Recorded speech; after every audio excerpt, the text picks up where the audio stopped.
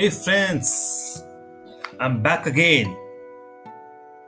So tell me, how many of you applied my last nugget of avoiding sitting for long and kept changing your sitting position while working or while doing activities in sitting posture? Hope you liked it and implemented it too. Once again, this is Dr. Anil Sharma, your very own preventive physiotherapy coach. So, now moving on to my second nugget is how should we sit? Yes, you heard it right. How should we sit? So, my point of concern was regarding this point was we sit on so many different sitting platforms during our daily activities. It may be a chair, it may be a stool, it may be a relaxing chair, or it may be a bed, or it may be sofa.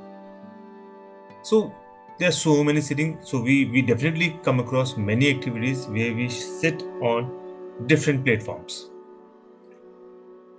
And definitely we subconsciously we sit wherever we get the sitting opportunity or we need to sit on also, but we never realize ki how should we sit is really important. Yes, from my point of view it is really very important. I see patients, those who are like coming with their back pains, neck pain, and so many other aches and pains anywhere in the body. And from my experience, I have realized sometimes the sitting posture itself was very wrong, which became the source of pain in that particular person. So, when I saw these kind of things in my practice, clinical practice, so then I realized why not start educating about is this smaller, so called smaller tip. But from my point of view, it is a very important nugget if someone follows. So, in this process, the first thing we should take care is wherever we sit, I mean wherever, on any sitting platform, we should sit with our feet flat on the surface. Yes, on the floor, our feet should be resting.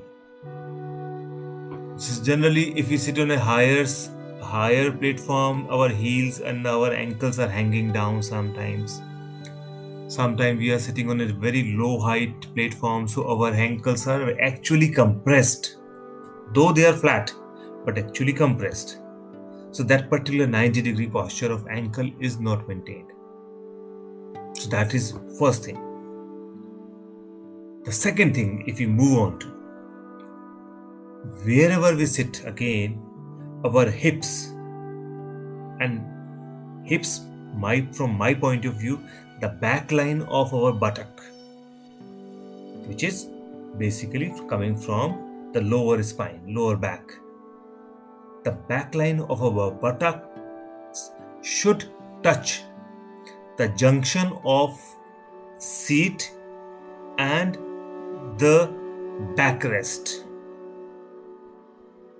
If we cite an example of a chair, so the seat junction and the backrest of the chair junction, our buttock line rather, should touch that junction. So that will take care of our posture.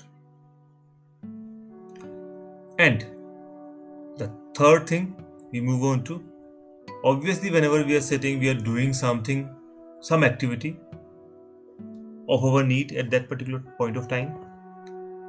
So definitely, if you are writing something on the table in front of you, we are leaning forward. If we are picking up something from lower surface, we are leaning forward. So any activity you can think of when we are sitting and doing it, so sometimes we lean forward also. So in that particular instance, we should definitely take care of, we should lean from our hips, not from our spine. The first movement should take place at our hip junction. Then, if it is required, a little bit of bending, forward bending of the spine can also be done. But primarily, we should bend, we lean forward from our hips. So if we just take care of these smaller steps, we can really take care of our sitting posture. So thank you all for listening me. Stay tuned in till next time when I come back with my next nugget, and that is where to sit, means selection of your sitting surface. Yes, selection of your sitting surface. So till then, bye bye. Thank you.